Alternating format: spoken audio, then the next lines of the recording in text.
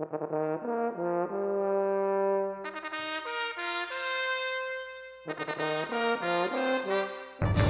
Once and Future Nerd. Book 1, Princes of Jordan. Chapter 3, A Little Blood.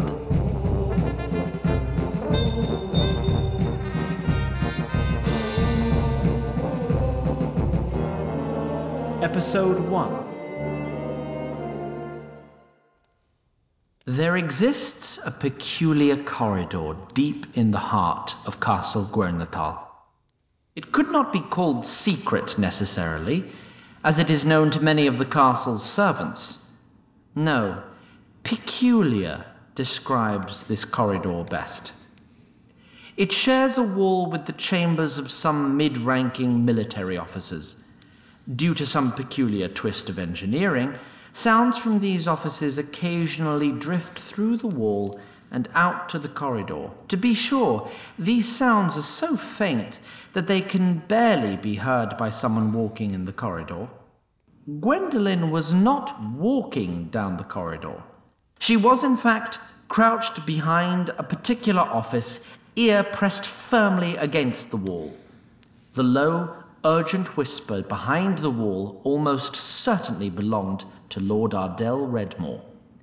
Gwen strained to hear the conversation, but instead heard heavy, booted feet coming down the hallway towards her. Gwen jumped up. As she stalked away from the sound, she heard more footsteps, approaching from the other direction. Gwen panicked and took a rather rash course of action. Namely, she found a nearby laundry chute and dove in. She fell for 30 feet and was lucky to land in a large vat of soapy water and dirty bedsheets. Some 30 minutes later, a drenched Gwendolen sat in Arlene's bedchambers. The highborn lady was toweling her servant's hair with a plush towel. Poor dear. You're certain he said kill? Yes, milady. Kill on sight and leave no witnesses. I didn't hear who they were talking about, but your brother was terribly upset that they couldn't find him. This made Corlan's nightmares? Our visit to the bishop? My brother is planning something awful. I'm sorry I couldn't hear any more. That's all right, Gwen. You've done quite enough for 1 week. Thank you. Have you been working on your letters like I showed you? Yes, milady. If I say so myself, I think I'm starting to get the hang of it. Would you like to try reading one of the histories with me? I would love that, milady. Go to the librarian and request any history you'd like. I'm going to ask for the Knights of the Wood and Hardlix the Warrior Dragon. In her excitement, Gwen practically ran towards the door. Arlene giggled at the girl's excitement, but her joy was cut short when the door slammed open. Gwen had to stop suddenly to avoid being hit by the flying door. Oh, good, you're awake. Would you please join me in my solar, dear sister? Get us wine? Brother, at this hour. Gwen ran off quickly, her face bright red. She kept her head down to avoid eye contact with Ardell as she passed. We're celebrating. There's been good news for the first time in nearly a fortnight. Oh? I believe congratulations are in order. You're engaged to be married. That day, the sun had also risen on the farm that was, until very recently, owned by Bowen Briarhelm. Billy, Jen, and Nelson found that the daylight did nothing to brighten their view of the events of the previous night. In fact, the light only served to illuminate the carnage that still surrounded the farm. Regan sat by an old well, methodically pumping water onto the blood-stained blade of her sword and scrubbing with a rag. Brennan emerged from the forest, carrying a shovel caked in mud. He glared at the rogue, but walked a wide path around her. Mercenary corpses remained littering the ground. Man, we gotta get back home. I never thought I'd miss Pennsylvania. Aren't you a little curious about all this Anointed One stuff? Nelson, I think I'd rather be somewhere where people aren't trying to murder me with a sword every few days. I don't mind the fights, I want to go to an Arby's or some shit, you know? Yeah, but no one wants to help us get home until they get the prophecy stuff figured out. I think we may have to start figuring this out on our own. I would remind you that to run off anywhere without our protection would certainly mean your doom. Hey, asshole. Are you not letting us fight just so you can hold that over us? It's no fault of mine if your inferior human faculties render you ill-equipped for combat. Yellowing, I'm starting to think you might be a racist. What does that mean? It means you don't like humans just because they're humans. Nonsense. Humans can be very useful. I had a human nanny, you know. Well, but that doesn't really... Billy, Nelson, you'll need to search these bodies for anything useful, especially jewelry. You did not just say that. As the boys set to their unpleasant task, Jen took the opportunity for some solitude in the barn's loft. She retrieved her iPhone from her handbag. The device was unable to accomplish its primary purpose of communication with other similar devices. However, a warlock by the name of Jobs had long since mastered the art of convincing humanity to purchase devices without purpose. Thus, Jen was able to spend quite some time with the non-functioning device. She was perusing images. Don't ask me how images got on the device. I still don't understand.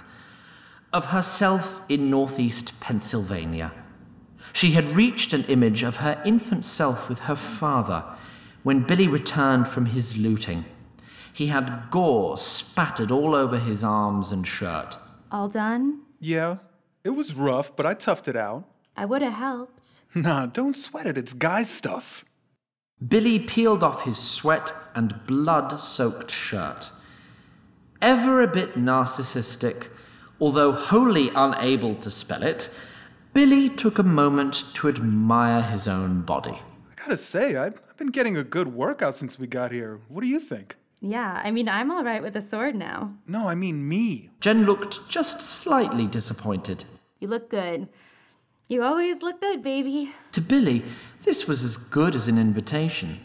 He leaned in close to kiss her. At that distance, however, Jen could no longer pretend to ignore the stench of Billy's earlier work and flinched away. Did you throw up again? No. Oh, honey. I didn't. It's okay. You're not supposed to be used to maimed bodies. You got any of those breath tabs in your bag? Yeah, but I'm running low. I didn't think a toothbrush was advanced technology. Billy placed the green strip into his mouth and, believing the problem solved, tried for the kiss once again. Oh, I think we could each use a bath. Together? Yeah, I could get into that. Maybe apart for now. It's been a while. We did it right after the game that one time. You didn't have someone else's blood all over you. Meanwhile, outside the barn, Nelson sat with the pile of loot, assiduously sorting the goods by purpose, size, and color. Yilloween and Nia stood nearby, watching the boy work. You could have at least waited for their bodies to get cold. It's doing them no harm now. It does you harm to forget the dignity of others, even your enemies. Nelson, that goes for you too. I think if they ever invent smell-o-vision, a lot less games are gonna reward you for looting dead bodies. It's not even fun to take off their clothes. Galadin's mercy, boy. What stories have you heard? Skyrim is more of an open-world adventure than a coherent story. These men forsook their own dignity by their actions in life. It's not in my power to give it back in death. At this moment, Jen burst out of the barn at a walk so brisk it was nearly a run. A moment later, Billy appeared behind her in pursuit. Because it's gross, I'm sorry. A little blood never hurt anybody. Blood is like fucking. Regan strolled up to the group. Most people don't realize how badly they need it until I've left them curled up somewhere, sticky and unconscious. I'm troubled by how arousing I find that. Dude. In Arlene Redmore's bedchambers, Gwen fastened the final button on Lady Redmore's dress. The dress was beautiful and lavish, all in white. You look so beautiful, milady. Antonin Mooncrest is a lucky man. The woman underneath looked terrible. Her face was ashen, paler even than the silks she wore. She appeared not to have slept in months, although only one night had passed since Ardell delivered his good news. Worst, however, was the expression on her face. Her face showed no joy, but also no anger, no fear. It was simply terribly blank. He's a good match. I've heard he is handsome and kind. Although Arline remained silent and still, hot tears ran down her face. Gwen ran to offer comfort. There, milady. It's all right to be a bit scared. I'm going to be sick. Arline ran for the chamber pot and was indeed sick. Gwen held her lady's hair and veil clear from the filth and rubbed Arlene's back comfortingly. Highborn girls are supposed to dream about their wedding day. Did you ever dream about marriage? I mean, in a way. I don't know. But then I never had the chance to wed Antonin Mooncrest. Marriage must be wonderful with a good man who you love. And what's not to love about Lord Mooncrest? Have you ever been in love, Gwen?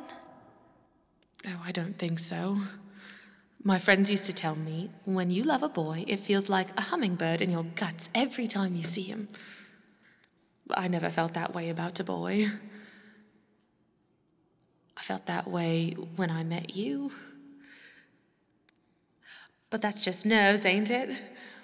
What low-born girl wouldn't be nervous meeting a lady like you? What highborn girl would be nervous meeting her handmaiden? And yet, when you arrived at my father's house... What did you have to be nervous about? Perhaps hopeful is the better word. Before you, my brother was my only playmate. I remember he had a boy doll and a girl doll he used to play with, and he would have me pretend I was the girl doll. Some days it was fun, but other days he would poke the doll or twist her arm or pull her hair. He'd tell me to scream for her and get horribly cross if I didn't. So I would. One day he threw the doll into the fire.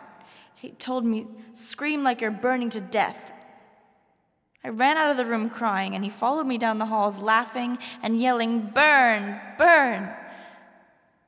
But when you came, I think I just sensed that you had a kind soul.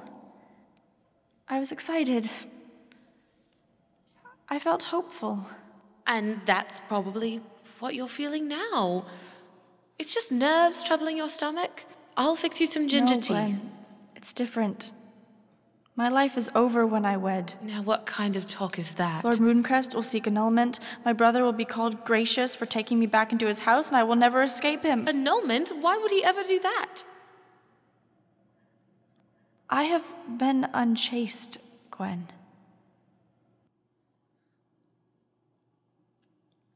Your husband needn't learn of your ever-youthful folly. But his family may ask for blood proof. I have heard that sometimes the maiden knot can be broken when a lady rides a horse. I know. So does Ardell. That's why he never let me ride. Wait, he knows? How does he know? Please, Gwen, I can't. Of course you can, milady. You tell me everything. You will hate me, and I don't know what I will do without you. I swear to you, there is nothing you can say that would make me leave your side. Ardell and I came of age shortly before you came to us. At our Neil and I feast, I never had wine before. But my brother and cousins kept telling me to drink. It was so exciting to be treated like a woman for the first time. I remember one of my cousins. A boy had never looked at me like that before, you see. I smiled back every time I caught him. I should have looked away, not given him the wrong idea, but I was flattered. What girl of 13 years wouldn't be? I remember the first few dances I had with him, but after that it's all black. In the morning, Ardell told me what happened. I said I needed his help. He laughed in my face. He said, "Yes, you do," and laughed that awful laugh of his. When I told my father about Ardell burning the doll, he said, "That's the way of boys. But he is your brother, and when you need him, he will be there for you." Blind old fool. My brother is a monster, and my father was the last one who could have protected me. He refused to see it. The goddamn fool!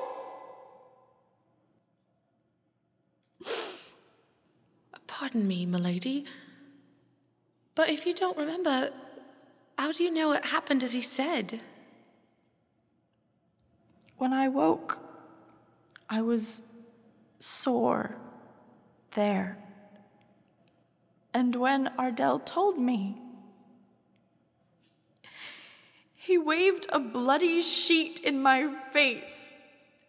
He's been threatening to end my life with shame since then. I tried to forget. I didn't think the day would come so soon. It's all right, milady. Oh, God, what you must think of me. I think you're the victim of your brother's cruelty. I could have stopped drinking. I could not have smiled back. And your cousin could have not had his way with you. Which is the greater evil, the theft of your honor or a smile? Do you think less of me? Do you think so little of my love for you? How could anyone love me? How could anyone not? I remember the first time I felt homesick. You sensed something was wrong. I thought you'd be upset, but you took me into your arms. And I've never felt so at home. Thank you, Gwen. Sometimes we all need to be flattered. I mean no flattery, milady. I am certainly not as wonderful as you think. But you are. And I've seen you at your most wretched. Remember when your Lord Father insisted on serving salmon in the Mooncrest fashion? I'm still sorry about that, Gwen. I hear your brother got the worst of it. The fish tried to escape from every hole it could find. Gwen, behave! You must have hated your brother as much as everyone else does. Hush, if he heard you. Gwen grabbed her lady's face with both hands and looked her straight in the eyes. The serving girl's eyes were steel. Fuck him. Gwen. He's played his last card, milady. What can he do now that he hasn't done already?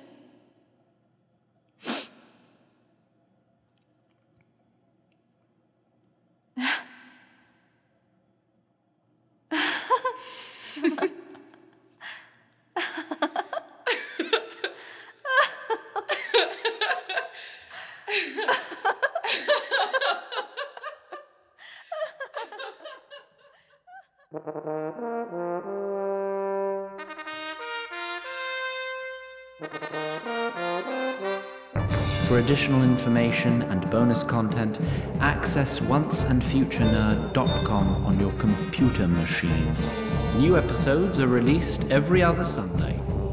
The Once and Future Nerd is written and created by Zach Glass and Christian Madera, and directed and edited by Christian Madera. It is performed by Garrett Armin, Dan Dobransky, Hayes Dunlap, Anya Gibeon, Ian Harkins, Emily Kukuk, Paul Notice, Frank Querez, and Julie Reed. It is co-executive produced by Jess Kelly. Production sound engineering is done by Gary O'Keefe, with dialogue editing, post-production mixing, and sound design by Sandra Ramirez. Theme music is composed by Tom Lee. Thanks for downloading.